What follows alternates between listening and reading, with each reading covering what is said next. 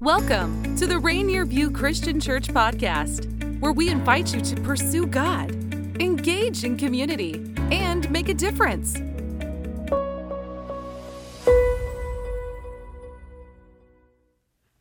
Hey, thank you for joining us at Rainier View. We are wrapping up our series today on breaking the cycle of shame. And so hopefully, as we've gone through the series and you've been able to join us, if you haven't, just to get you up to speed, we've been looking at the soundtracks, the scripts, if you will, that we listen to in our minds that often keep a script of shame on repeat over and over again. And that cycle continues to repeat. And what we've been looking at in the series is how we can break that cycle of shame. And we've looked at some of God's word to help us be able to do that. And so this morning, what we want for you to do is to be able to live out of some freedom from shame.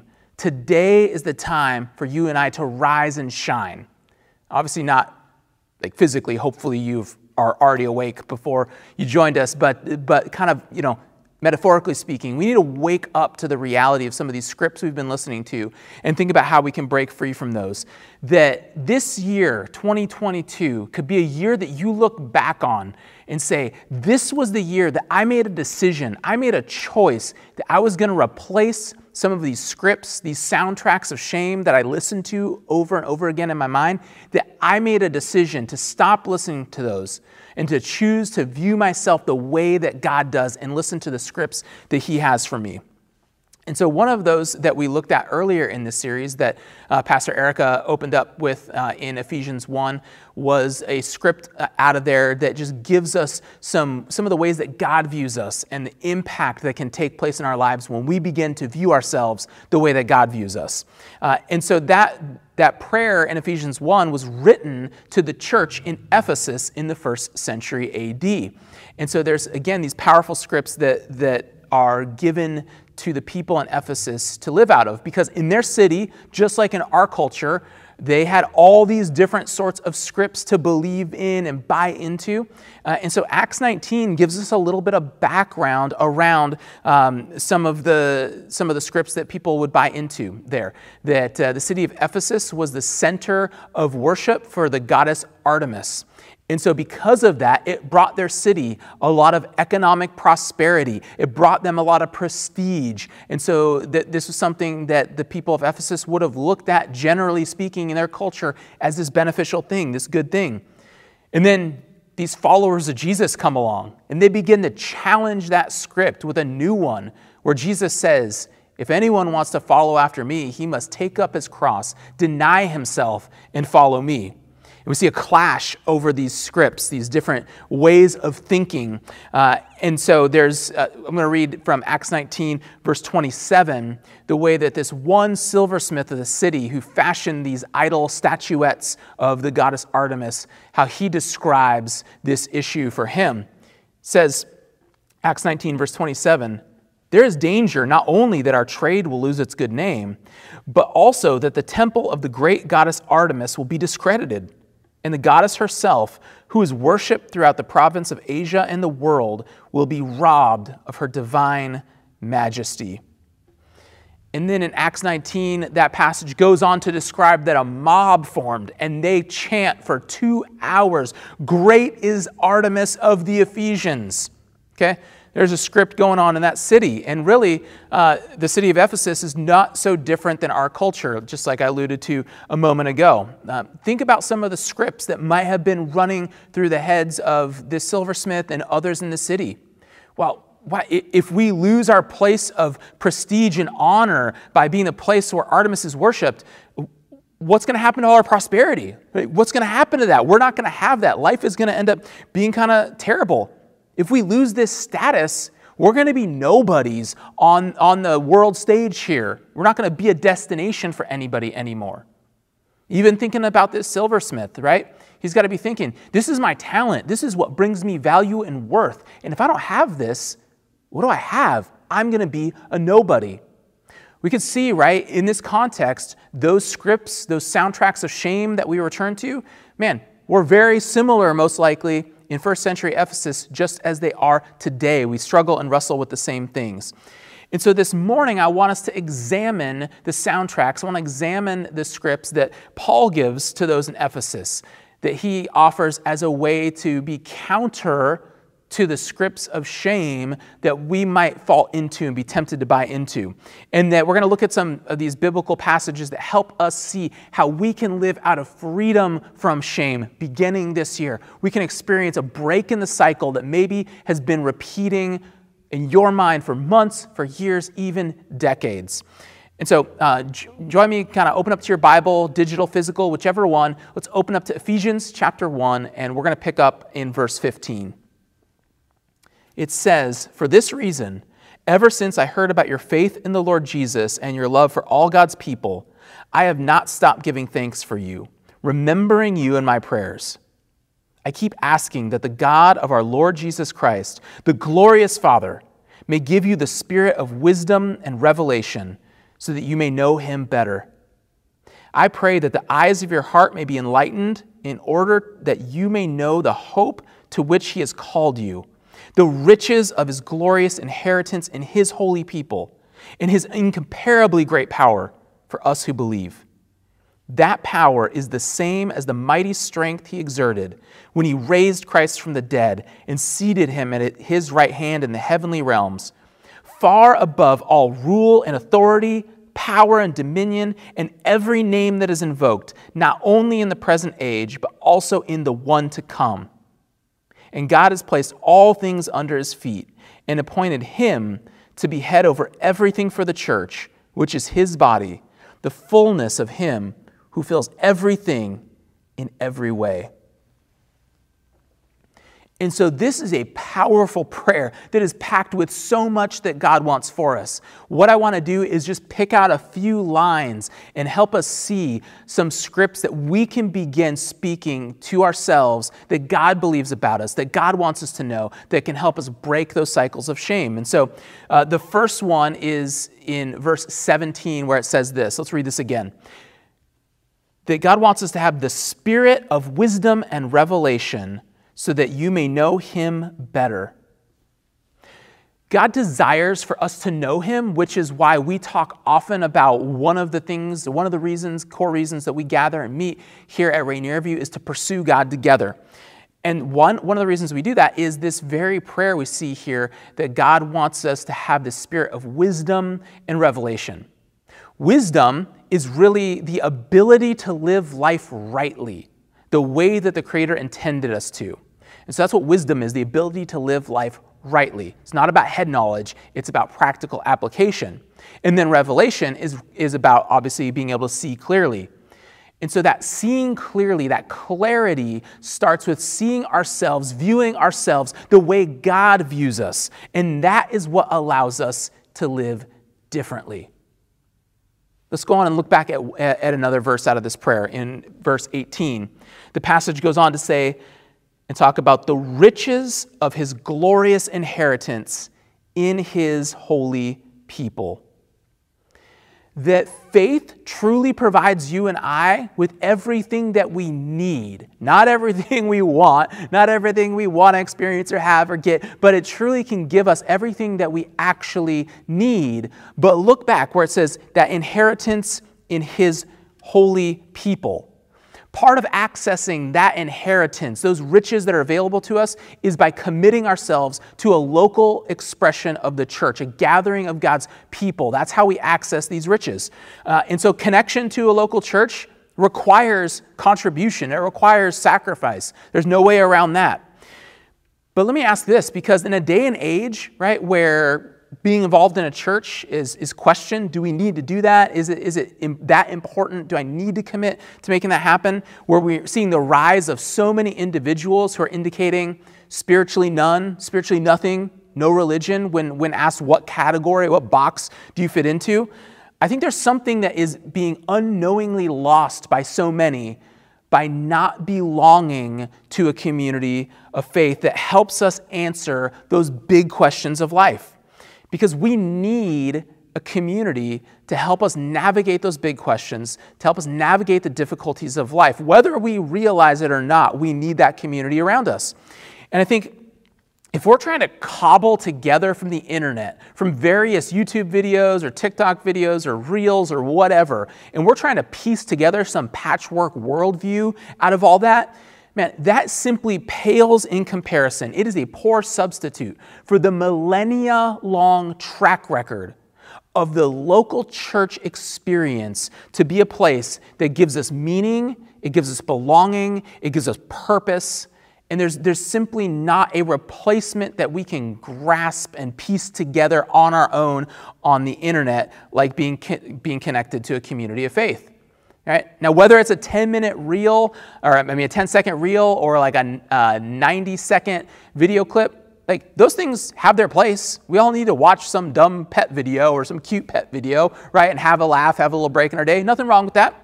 There's nothing wrong with watching a 90-second or 2-minute video to help us figure out how to cook something better in the kitchen, or even to have some just kind of a little bit of piece of encouragement. But that's about getting a little bit of entertainment. That's about getting a little piece of knowledge. But wisdom, how to live rightly, man, that is not something that we can just simply piece together from the internet. I believe it's something that we can only do in community with others. That community can begin and even be virtual in some cases, but most often there's a hybrid nature to it. We're going to experience community both in digital ways and in-person ways. And however we meet, what we need to know is this, that there is an inexhaustible store of riches available to any and all who truly commit to pursuing God in community together. That's what's promised in that prayer, that the inheritance is accessed through His holy people. We need that type of community to carry us through our darkest moments and our greatest crises that we face. You know, it's backed up actually by research that we need community so desperately in our lives if we're going to break the cycle of shame. Brené Brown is an author and a researcher who has dove deep into the study of the connection between shame and vulnerability. And this is kind of a real short, pithy statement that captures a lot of her research on this. She says this, that shame cannot survive being spoken. Shame cannot survive being spoken. And then she goes on to add kind of 3 components, 3 things that shame needs to thrive, to continue to grow exponentially. And she says that what shame needs to grow is secrecy, silence, and judgment. But in the face of that trio, there's one thing that truly erodes shame, and it's simply this. It's being met with empathy. Wow. Those things that grow in the shadow of shame and continue to, again, become larger and larger, and maybe we feel stuck in the cycle of shame, they begin to be eroded, they break down when we are met with empathy by other people. And this is the good news. This is why the church literally exists. We exist to be a community that no matter where you are coming from, no matter what your baggage is that you might be bringing in today, no matter what you are dealing with in the moment, that the church community is a place that any and all should be able to experience and know the grace of Jesus in our lives, no matter what we face, no matter what we are up against. This is why we meet and gather. And so if we're going to hear that soundtrack, the truer soundtrack that God wants for us to listen to and live out of, we're going to need to learn to hear from one another, to be seen, to be vulnerable enough to share who we are and to be met with empathy. And so when we learn to do that and we begin to trust in those scripts that God has for us, we experience an access to a power that allows our lives to be transformed. And so I want to look at one more piece of this prayer as we kind of continue to go through this. Let's pick back up in verse 19. Ephesians 1, verse 19 says, "In His incomparably great power for us who believe, that power is the same as the mighty strength He exerted when He raised Christ from the dead." Now, I want to pause here for a moment and really discuss for a bit the reality of the resurrection and the issue of belief in the resurrection, because we might be tempted to think, okay, I'm tracking with you, but if we're honest with ourselves, we all have moments where it's like, Jeff, dead people don't come back to life. this sounds a bit fairy tale-ish, what you're asking me to buy into week in and week out. And what do I do when I question that? Or it just seems like it can't really be true. And we can be tempted then to opt to kind of believe that, well, maybe we can just buy into the allegory. Maybe we can just buy into the metaphor of Jesus and kind of just take those values that are talked about alongside Jesus, but that we don't have to buy this whole story that he was a real person. We don't necessarily have to believe in a resurrection. We can just kind of take those good teachings and that can be enough. Okay? And you can find voices on the internet that will tell you that, yeah, that's actually a better way to interpret Christianity today. That you can kind of pick and choose. You can keep the parts that you love, and you don't have to worry about the parts that make you uncomfortable. And now here's the thing. We might think that we're so evolved as a society. This is brand new. Look how smart we are. Just go ahead and Google Thomas Jefferson Bible, and you can see as humans, we've been doing this for hundreds and hundreds of years, trying to get rid of parts of the Bible that just don't sit well with us, or difficult parts that we can't seem to wrap our minds around. But here's the thing, when it comes to the resurrection, the New Testament itself makes zero sense without a resurrection. Look with me at what Paul writes to the church in Corinth in 1 Corinthians 15 in verse 17 and 18 and 19. We read this, "And if Christ has not yet been raised, your faith is futile. You are still in your sins. Then those also who have fallen asleep in Christ are lost. If only for this life we have hope in Christ, we are of all people most to be pitied." Remix. If the resurrection isn't real, we are the biggest losers on the planet if we're following Jesus, because it's all just a story. The New Testament itself, that's what it says. That's what it says. And so here's the thing. You've got a problem unless you're willing to go full atheist, 100% all in that there's not a God. You've got a problem with this, I can just take the idea of Jesus. I don't need to believe in the resurrection. Because the vast majority of human beings throughout the centuries and even today believe in some sort of higher power, believe in some sort of God. And if there is a God, why would it be hard, why would it be impossible for the eternal creator of the universe to accomplish resurrection? Short answer, it wouldn't be. And in fact, when Paul is on trial for his faith, we read towards the end of the book of Acts in chapter 26, verse 8, this is exactly what Paul says. He says this there, "Why should any of you consider it incredible that God raises the dead?" So, unless you're a full-on 100% atheist, you got a problem, because if there's a God, he can accomplish this. Now, for my friends who are joining us, say, yeah, I'm an atheist. You're dumb for what you believe, Jeff. Let me pose this question to you. I would love to sit down at some point, like grab coffee or grab a Zoom call, and I would love an actual dialogue of respect with one another as we talk about these issues. But let me pose kind of the opening question if we sat down for coffee. I would say it like this, that I would challenge you that your faith that there is not a God requires faith just like our faith requires us to have faith that there is a God. Did you catch what I said there? Hopefully you did, right? That it requires faith to believe that there's not a God, just like it requires faith to believe in a God. There is no scientific evidence whatsoever to prove one way or the other that God does exist or does not exist, because the infinite creator of the universe, if he exists, cannot be subjected to the scientific method. It's just not possible. But logically, we can't carry that forward and say, therefore, he doesn't exist, because we can't apply the scientific method to him. Okay? It does not follow logically.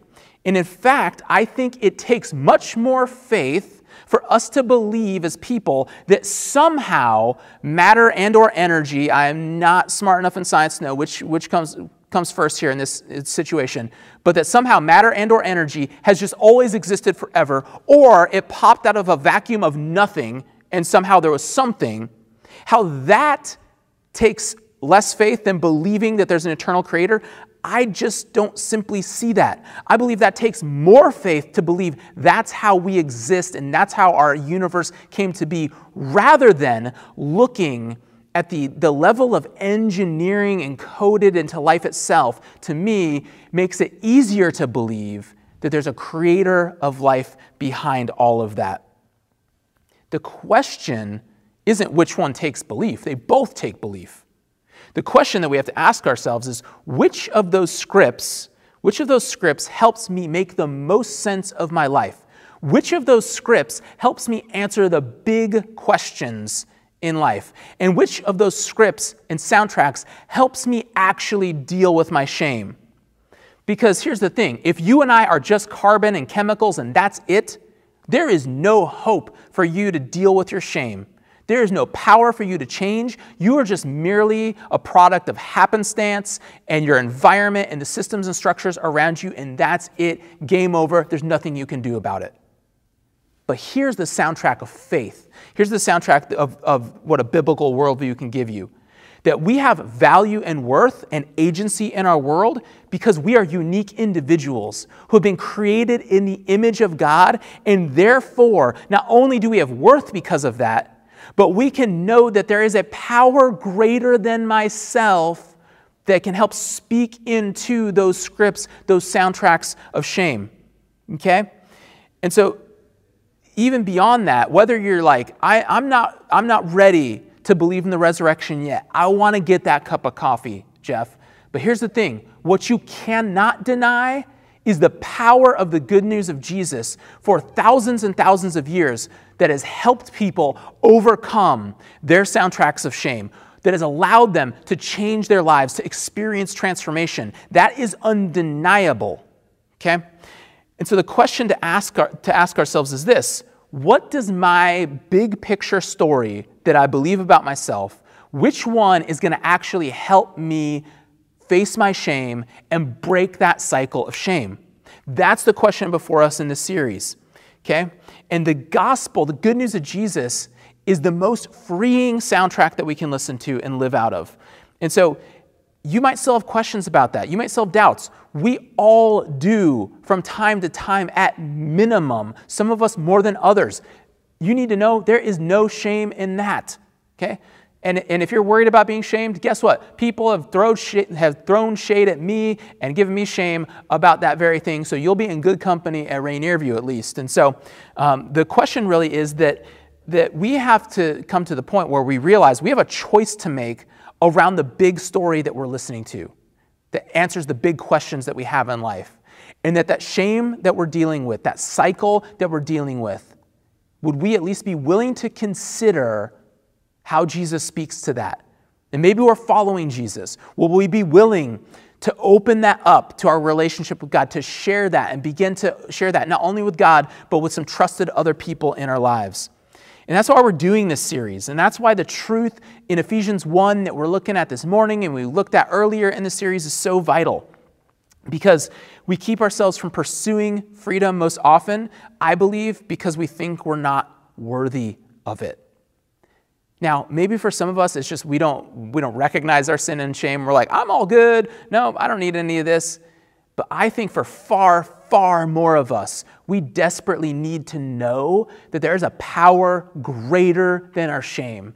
And at Rainier View, we want you to know that that power is the same power that was alive and active, that rose Jesus from the dead, and it is the same power that's offered to you and I in the face of whatever shame that we're facing, in whatever cycle that we are trying to break free from in our lives right now. And so we have choices to make around our shame. And so what are we going to do in the face of those soundtracks, in the cycles that we're stuck in? Just a couple real-life examples, things that we all have dealt with or we know somebody who's dealing with right now. Maybe for you, that shame soundtrack looks like a relationship that you're in, a romantic one, where you're with somebody because you think, well, as a woman, you just don't look like these other women, and so, well, at least I'm with him, right? Even though you know that relationship isn't healthy, it's not good for you. Maybe you're a guy and you're like, well, I'm I'm not manly enough, I don't make enough money, and so, well, like at least I'm with her, right? Even though you know that the relationship is not good for you. Maybe you're married and you just shrug your shoulders sometimes, say, well, that's just the way he or she is. What else can I hope for? And you remain stuck in a loveless and a conflict-laden relationship rather than looking for how to break that cycle of shame that begins in your mind, not in your partner, not in your spouse's mind. Maybe for some of us, we've turned to some addictive sources to help cope and deal with the pandemic of the last couple years. Maybe it's pills, maybe it's alcohol, maybe it's sexually explicit material online, but you've turned to some sources just to take the edge off the stress. But then you kept using more and more of that to deal with the stress, in particular of the last couple of years, and you've continued to keep using the pills or keep drinking more or keep looking at more pornography online, but your life hasn't fallen apart yet. And so you don't want to open up to anybody, you don't want to share those parts of yourself, but you feel the shame, and so what do? You return to the addiction all the more to draw comfort. And that cycle of shame has been spinning and spinning, and you're just worried, when is it all going to come crashing down? How much longer can I keep this under control? And I think so often it begins with, in our minds, that shame script, one of the things it tells us is, well, having something or someone to rely on is better than having nothing or no one to rely on. But man, that is a cycle of shame that we want to break, and that we want to help you live a free life, a life of freedom that is offered through what Jesus has accomplished for us. This is the power of faith in our lives that we're talking about. That these negative scripts of shame are like an invasive species that roam around our hearts and our minds. But today can be a moment where you decide, no longer am I just going to let this thing continue to be a cycle. I'm going to break this cycle now. As I started with, we need to rise and shine. Not physically, but in our hearts and our minds, we need to be awakened to how God wants us to break free from those scripts, from those cycles of shame, and experience something different. And I'm going to read one last verse that I think is going to be such an encouragement to us from Ephesians chapter 5. And we looked at how Paul spoke to the city of Ephesus, to those different scripts in the city. And this is what is written in Ephesians 5, beginning in verse 12. It is shameful even to mention what the disobedient do in secret. But everything exposed by the light becomes visible, and everything that is illuminated becomes a light. This is why it is said, "Wake up, sleeper, rise up from the dead, and Christ will shine on you." Yes, that there are some parts of our lives that we would prefer to remain hidden, that we want to keep those hidden, whether they're big sins, whether they're just little sins that might embarrass us somewhat, that maybe we don't think they're a big deal, but we don't want to put them out there. Those feed into these cycles of shame rather than keeping us from bringing out into the light that shame. Because you notice what the passage says. It says, everything illuminated will become a light. This is amazing that when we bring our shame into the light, that God can literally transform it. He can take what is shameful, He can take what we feel like is failure and a cause to not open up to others, to feel unworthy of His love. God says, no, I can take that and transform that into light. I can change that for something that was sin, that for something that was death in your life, that can be a testimony, a powerful ministry for good. I can transform and work miracles through that. And so now is the time to act. Today, don't put it off any longer. What do you need to make a break from? Where do you need to break that cycle of shame? Right now, today is the moment where you need to choose to commit to following Jesus, maybe for the first time or the first time in a long time, and say, I need to follow you. I need that power to transform my shame into light. Or maybe for some of us, we just need to recommit to our faith, to recommit to pursuing God and engaging in community so that God can continue to transform stories that look like shame into stories that become glory, that God will be more known in our world. Thank you for joining us today at Rainier View. We hope that you will join us back here next week as we continue in a brand new series, Relationships. Thanks for joining the Rainier View Christian Church podcast. Be sure to hit that subscribe button to be notified for all future episodes. Be sure to connect with us on socials at Rainier View CC and find out more about us at rainierview.org.